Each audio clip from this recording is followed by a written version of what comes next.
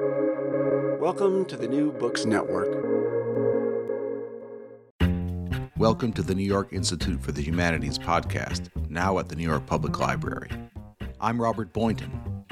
In this episode from The Vault, we hear from May Berenbaum about why insects scare us. May Berenbaum is an American entomologist whose research focuses on the chemical interactions between herbivorous insects and their host plants. She teaches entomology at the University of Illinois and was awarded the National Medal of Science in 2014. She is also the organizer of the annual Insect Fear Film Festival.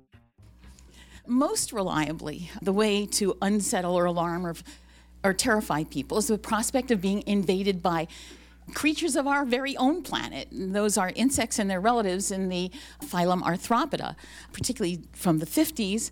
Many examples of insect invasions is the focus of science fiction films, sometimes blown up to giant proportions as they are in them by atomic testing, or in the case of Monster from Green Hell, cosmic radiation and a U.S. military experiment gone awry.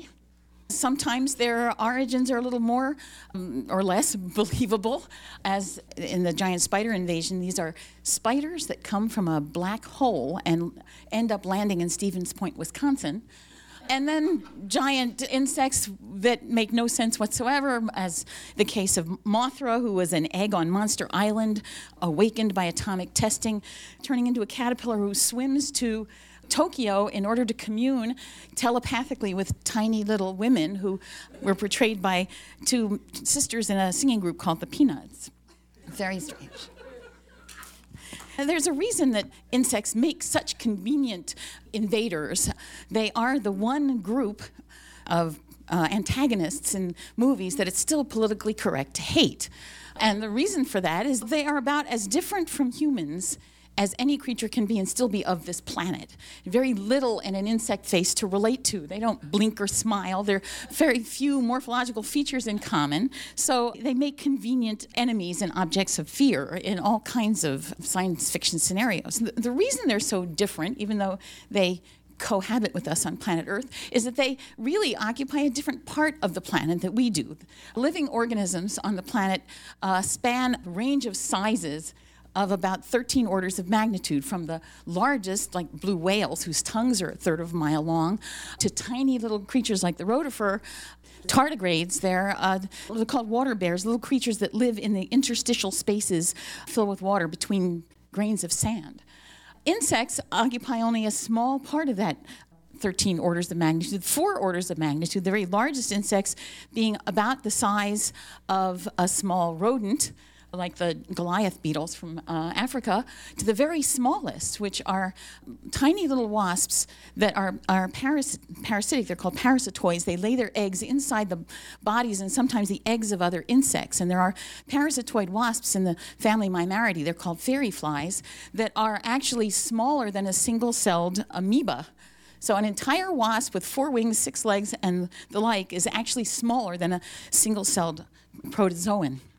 So life in the small end of things imposes a different set of physical constraints on organisms, and their morphology, physiology, and behavior reflect the fact that they're small. We, as organisms go, are much larger and face a whole different set of physical constraints. One of the most obvious differences between insects and their other relatives in the phylum Arthropoda, the jointed-legged animals, is that their skeletons are on the outside rather than the inside. They have exoskeletons, and there are many reasons that an exoskeleton is more efficient if you're small. But the end result of having an exoskeleton explains some of the most striking differences between us vertebrates and those arthropods. One real constraint of having an external skeleton is it doesn't grow with you. It doesn't stretch to accommodate an increase in size. So as a consequence, insects and other arthropods are obligated to molt, to shed their skins periodically to get bigger. And that molting, or ecdysis as it's called, provides them with an opportunity that organisms with an internal skeleton don't necessarily have, and that's to reinvent themselves at every molt. The metamorphosis has been a major explanation for the tremendous success of insects. Different life stages can specialize for different functions. So the most common form of metamorphosis, about 90% of all the million or so species of insects on the planet, is the familiar egg to larva to pupa to adult adult, like egg to caterpillar to pupa or chrysalis to adult. But there are other insects that with that so-called complete metamorphosis that do a lot more with it, like the meloid or blister beetles, that basically every life stage is morphologically, anatomically different and has different biology. So ultimately, they are really insects then, because of metamorphosis, are the ultimate transformers in real life. So it's not at all inappropriate that in the most recent Transformers 1 and 2 movies that one of the featured Transformers is Bumblebee, insect-inspired. All he does is change into a car, which is, blister beetles do much better than that. Being small also gives insects access to environments that we can't even begin to imagine, that really themselves seem quite like science fiction scenarios. And you probably remember from the movie Alien, here's John Hurt, who is horrified to discover that there's been an alien living inside him who, to complete its development, must burst forth through its chest. Well, that is exactly the lifestyle of the parasitic wasps, the parasitoid wasps, who inject their eggs inside their hosts, not John Hurt and other actors, but scale insects and aphids in this case. The larvae develop internally, and when metamorphosis is complete, they burst out of their hosts, which facial features aren't quite as dramatic here. Another thing that external skeleton has allowed insects to do is something that no other real organism on the planet has been able to do, and that's to develop wings without giving up a set of appendages.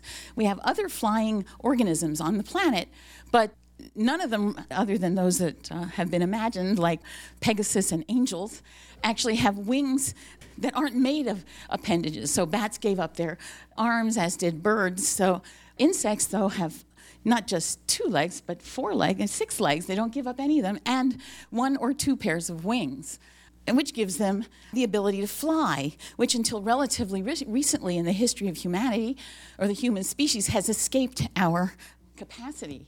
It's one of the reasons that the sky is such a source of anxiety in so many of these films. Or there's a book about the history of 1950s science fiction. It was called Keep Watching the Skies, sort of a byword of movies of this time, because that's where danger comes from, as in The Deadly Mantis. Here you see the mantis flying. So flying, again, something that is alien to us as a species, and yet there are a million insects that, more or less, that are capable of flying. Being encased in a suit, essentially a suit of armor, an exoskeleton, means that their sensory systems are different as well. They have sensory organs that project out into the environment. As you heard, we breathe through, our receptors are all internal. Their receptors are out there on organs that look more like household appliances than they do body parts. Another disconcerting aspect. And they're small size because of the surface area volume ratio, which is a whole lecture in and of itself, gives them abilities that to us appear almost like supernatural powers. They're super strength. This is a bumblebee trained to drag 2 loaded cars equal to 300 times its own weight. So mind-boggling in human terms. It isn't really, if a human was the size of a bumblebee, he or she could probably pull 2 loaded cars equal to 300 times his or her weight as well, because of the surface area volume ratio. Muscle strength is proportional to cross-sectional area. And so when you're very, very small, the cross-sectional area is moving less volume. So you look really strong, but it's only because you're small. But nonetheless, it's pretty impressive. As are these other abilities that appear to us to be almost otherworldly. Silkworms spin textiles out of their saliva. And of course, Spider-Man is a figment of someone's imagination, yet silkworms are real. There are receptors on the radar-like antennae of the giant Saturnian moths that can detect the presence of as few as 100 molecules. There are insects that can light up their abdomens, and insects that can see into the ultraviolet region, which we can't do, sort of supervision. And there are even insects that can, like these water striders, can literally walk on the surface of the water, which is why in England they're called Jesus bugs.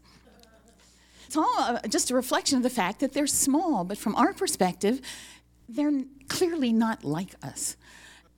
So what's really surprising, though, is that screenwriters who have tried to imagine the most inconceivable things often can't even begin to imagine what insects really are capable of.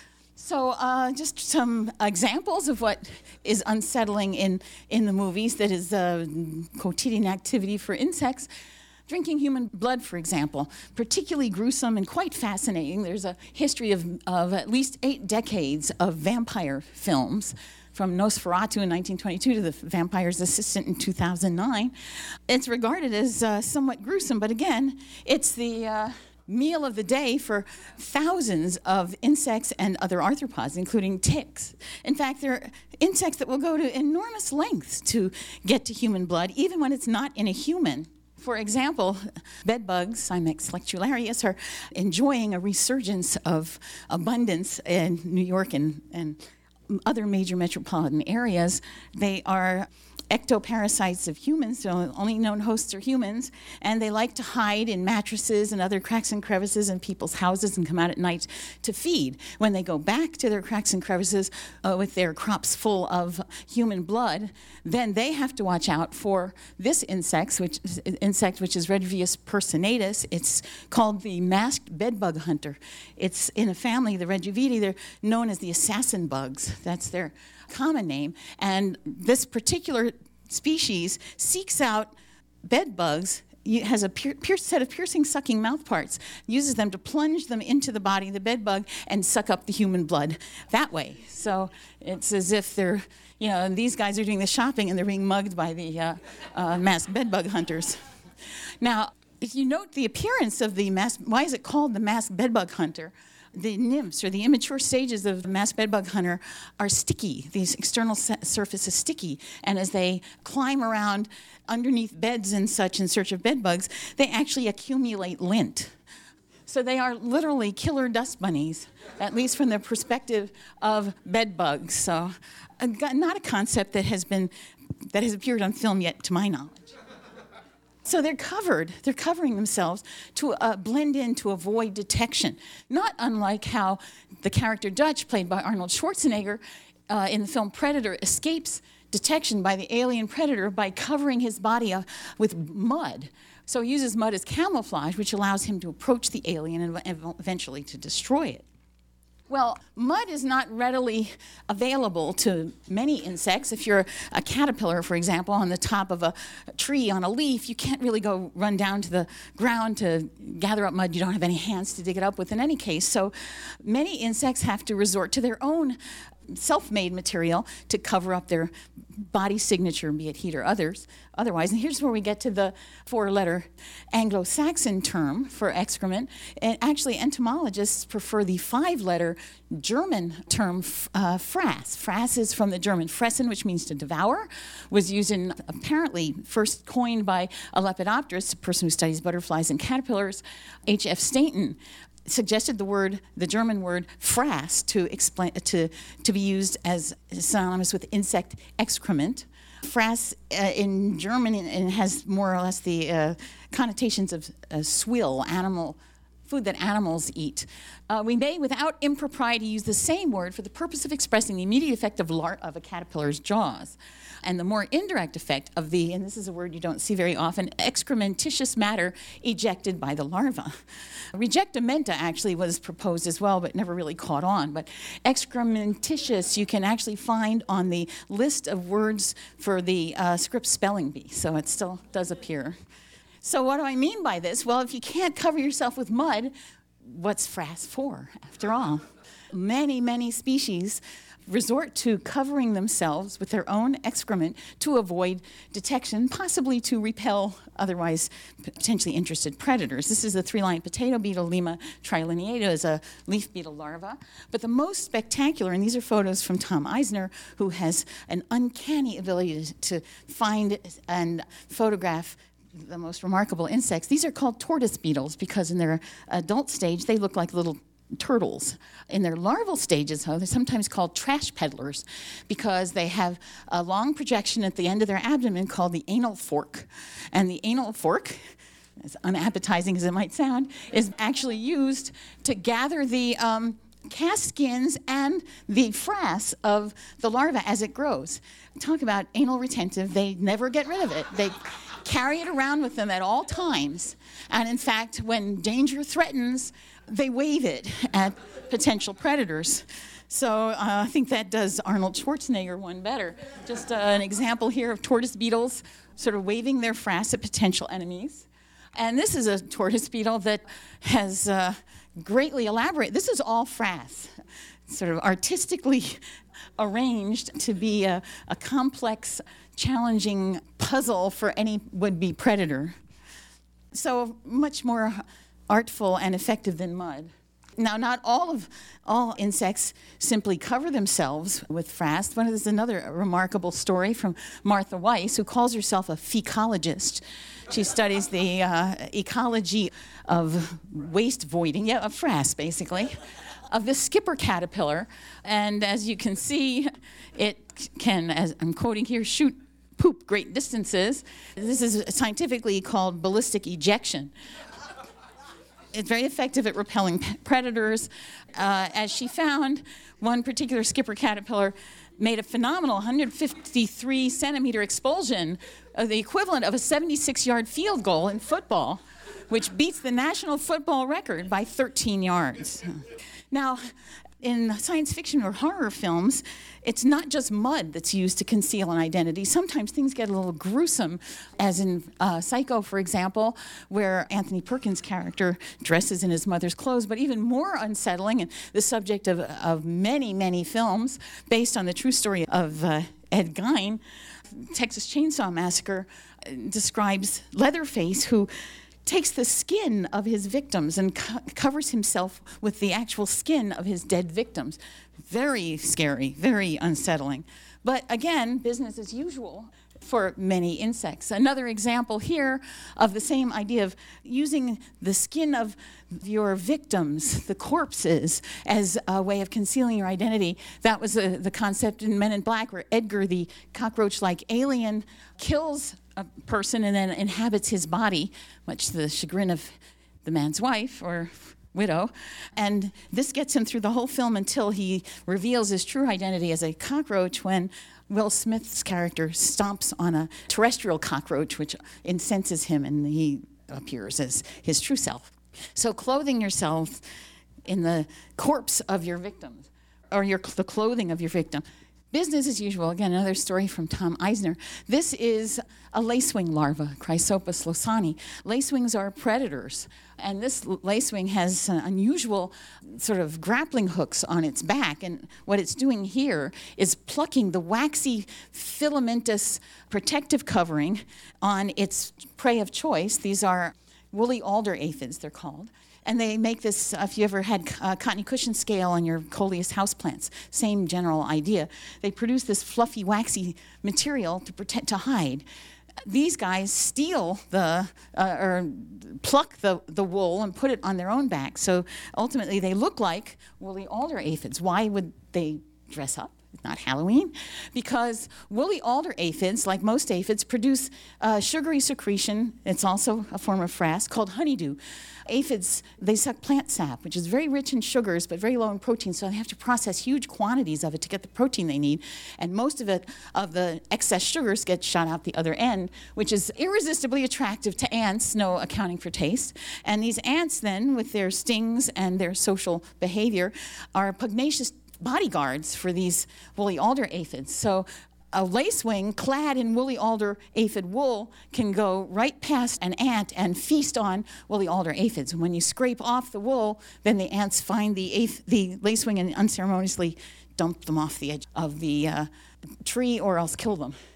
A somewhat more grotesque example of using corpses is the ant-catching assassin bug, another member of the family Regiviidae, that feeds on ants, uses its piercing, sucking mouth parts to suck out all the hemolymph for blood, and then takes the corpses of its dinner and attaches them to its back and walks around with piles of dead ants on its back.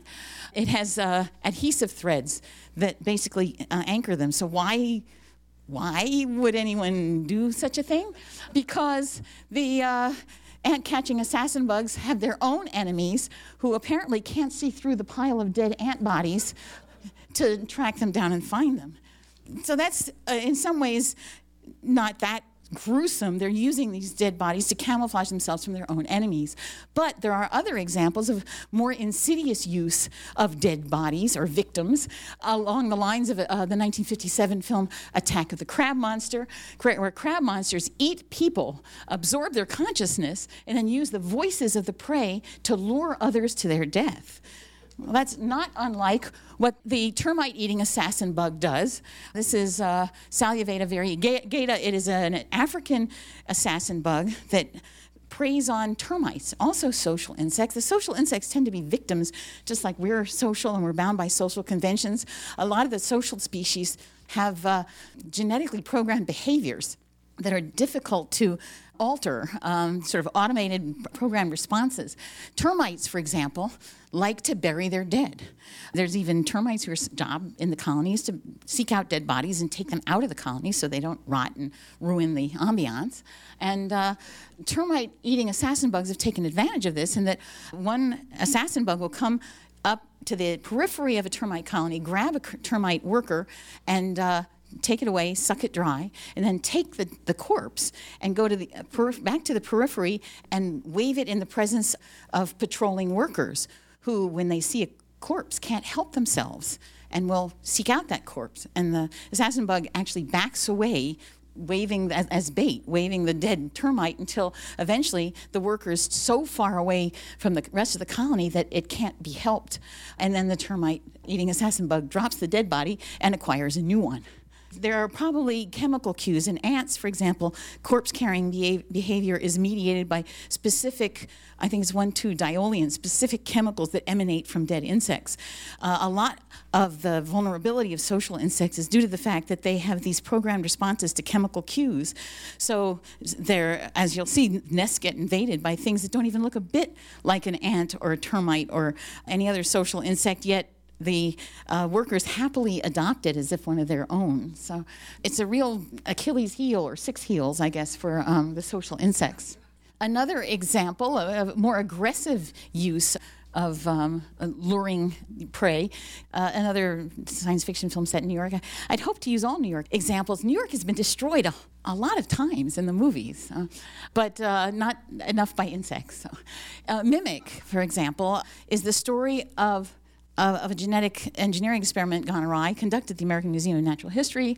Dr. Susan Tyler, played by Mira Sorvino, by genetic engineering manages to construct the Judas breed, which is a modified cockroach mantis termite, which is thought to have been programmed to self-destruct. It escapes, it lives in the subway system of New York, evolves extremely rapidly to become as large as humans and then capable of mimicking the behavior of humans.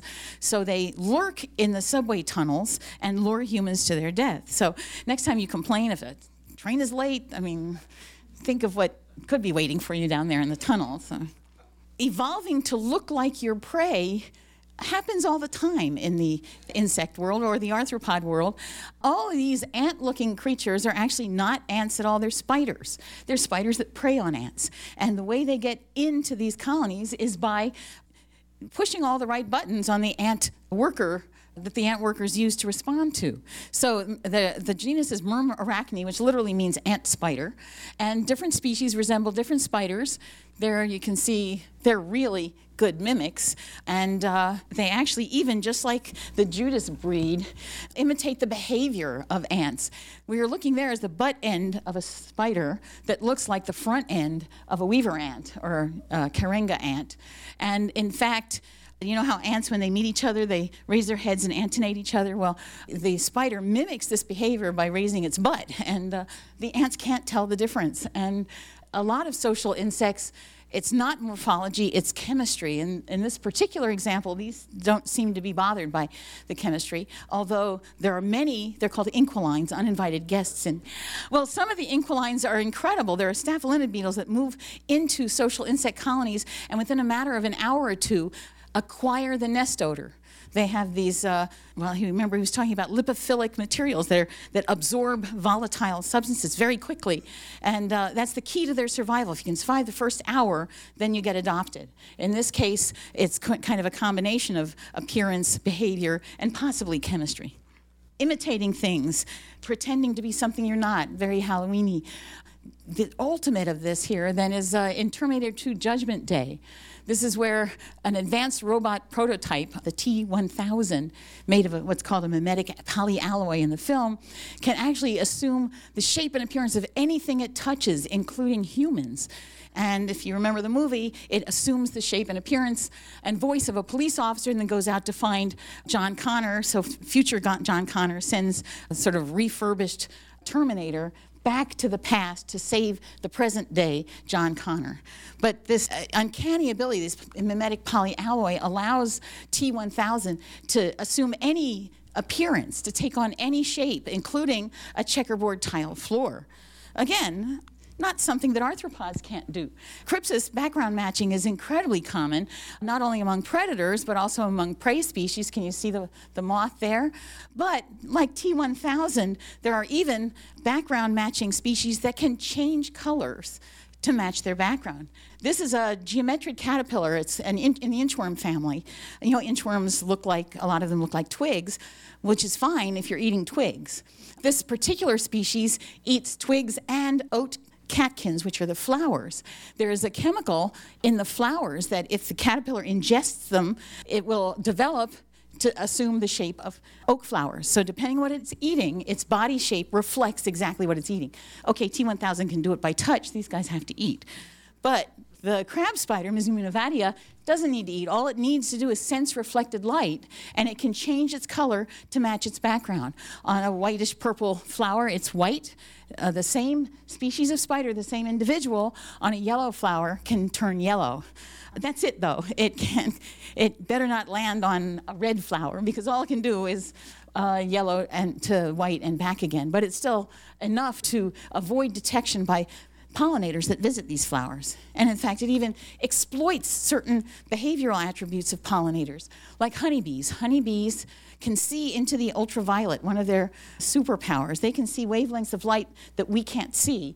And in fact, flowers take advantage of this fact by signaling to their appropriate pollinators with UV-absorbing pigments where the nectar is stored.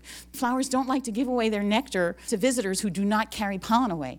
So if you can see into the ultraviolet, you can see exactly where the nectar is. So they're used to these contrasting UV patterns.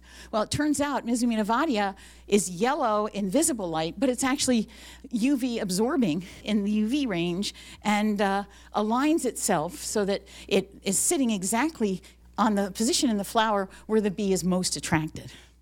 A lot of insects then match their background or assume certain colors and shapes to avoid detection. That's one way, is to escape notice, but maybe a more effective defense is simply being repulsive and disgusting to any potential predator. So filmmakers have tapped into these deep-seated inborn disgusts and revulsion that we humans have, such as coprophobia, which is fear of excrement, frass. In the little-known direct-to-video film called Monstered, Jack Schmidt is an escaped serial killer gunned down by police in a sewer. He falls into, as usual, a puddle of chemical waste and is transformed into a half-human, half-feces monster who goes on a killing spree. Totally disgusting and repulsive. Lots of insects actually look like excrement, and it appears to be a very widespread and effective way to repel your potential enemies.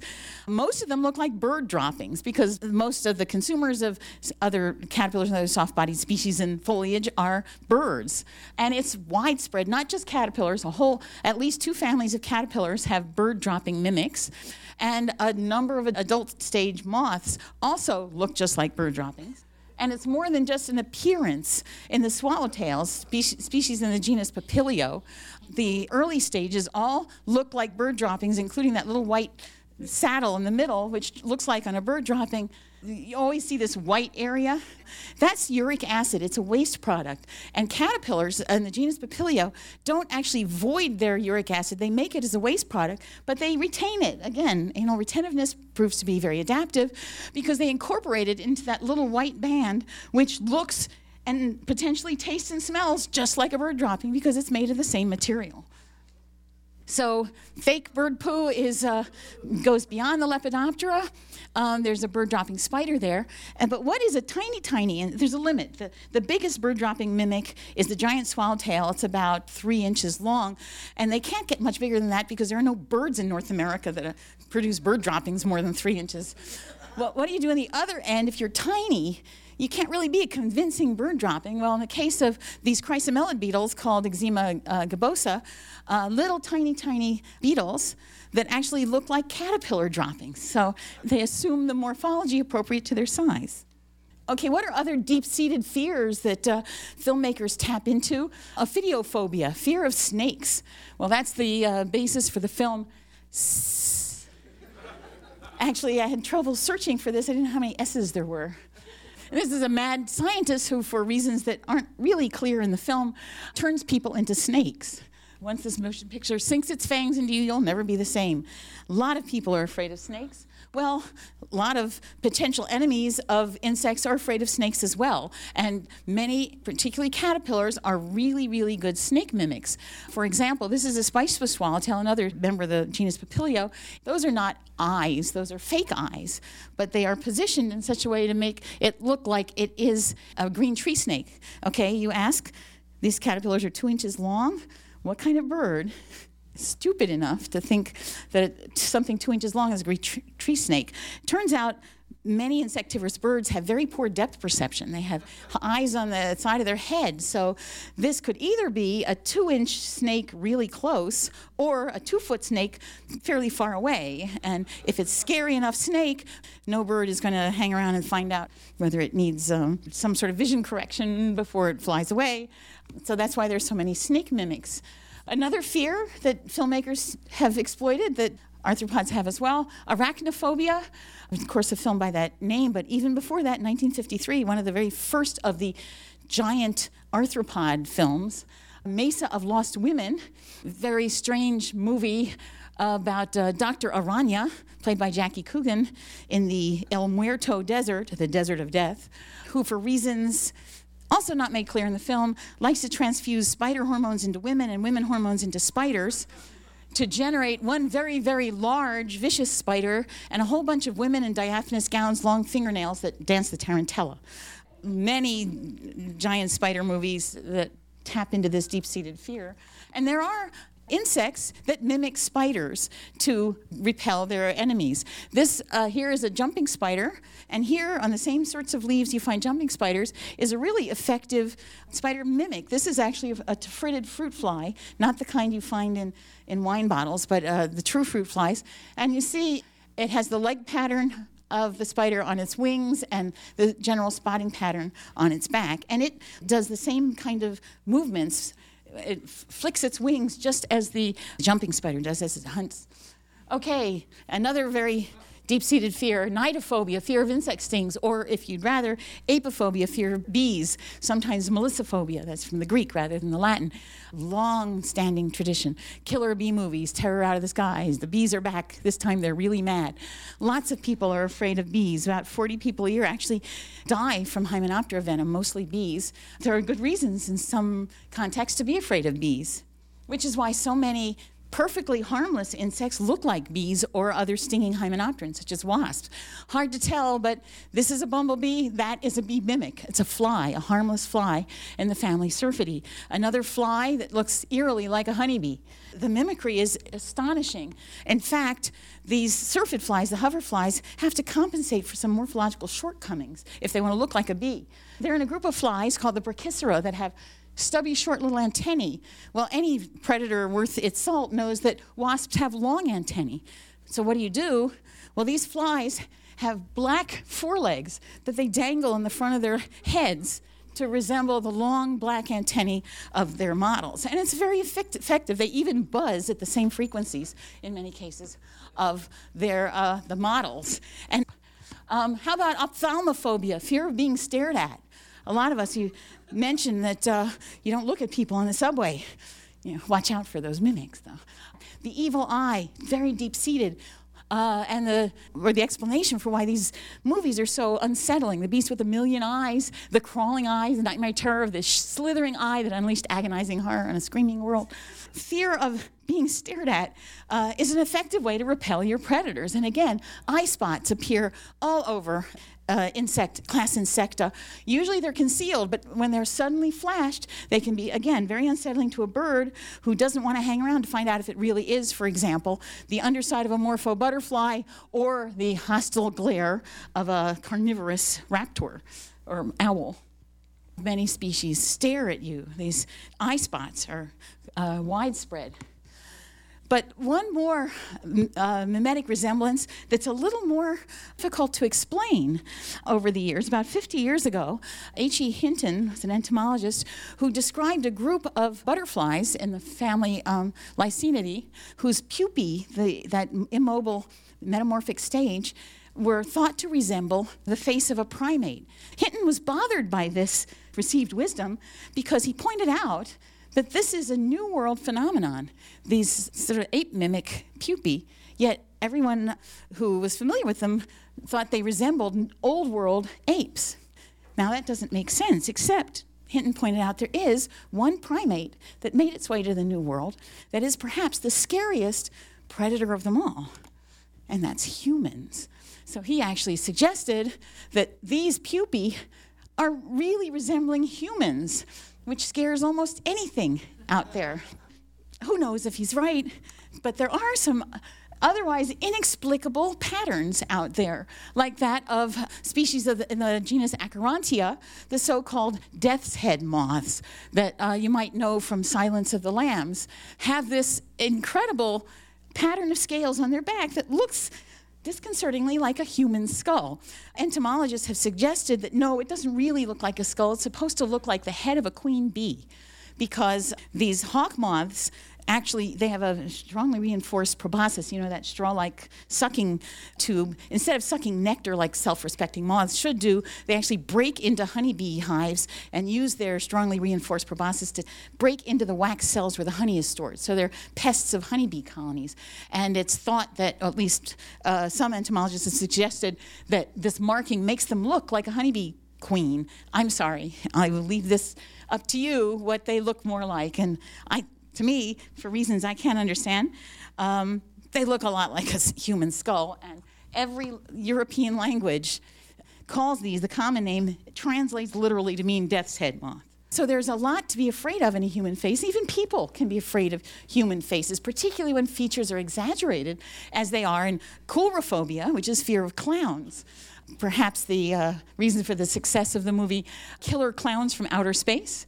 Even a smiling face can be unsettling. And maybe that's the explanation behind Theridion grallator, which is one of the strangest spiders that lives in Hawaii, and it's called the happy face spider. One species actually is highly variable throughout the Hawaiian archipelago, but all of the variations are some form or other of demonically smiling human face. Biologists have argued that that's just a coincidence, a happenstance, a fortuitous resemblance, that really these patterns are defensive in nature, and it's hard for a predator to learn a search image if they're so variable. But I will leave you on a Halloween night with perhaps another explanation. Just remember that we can be scary too. Thank you.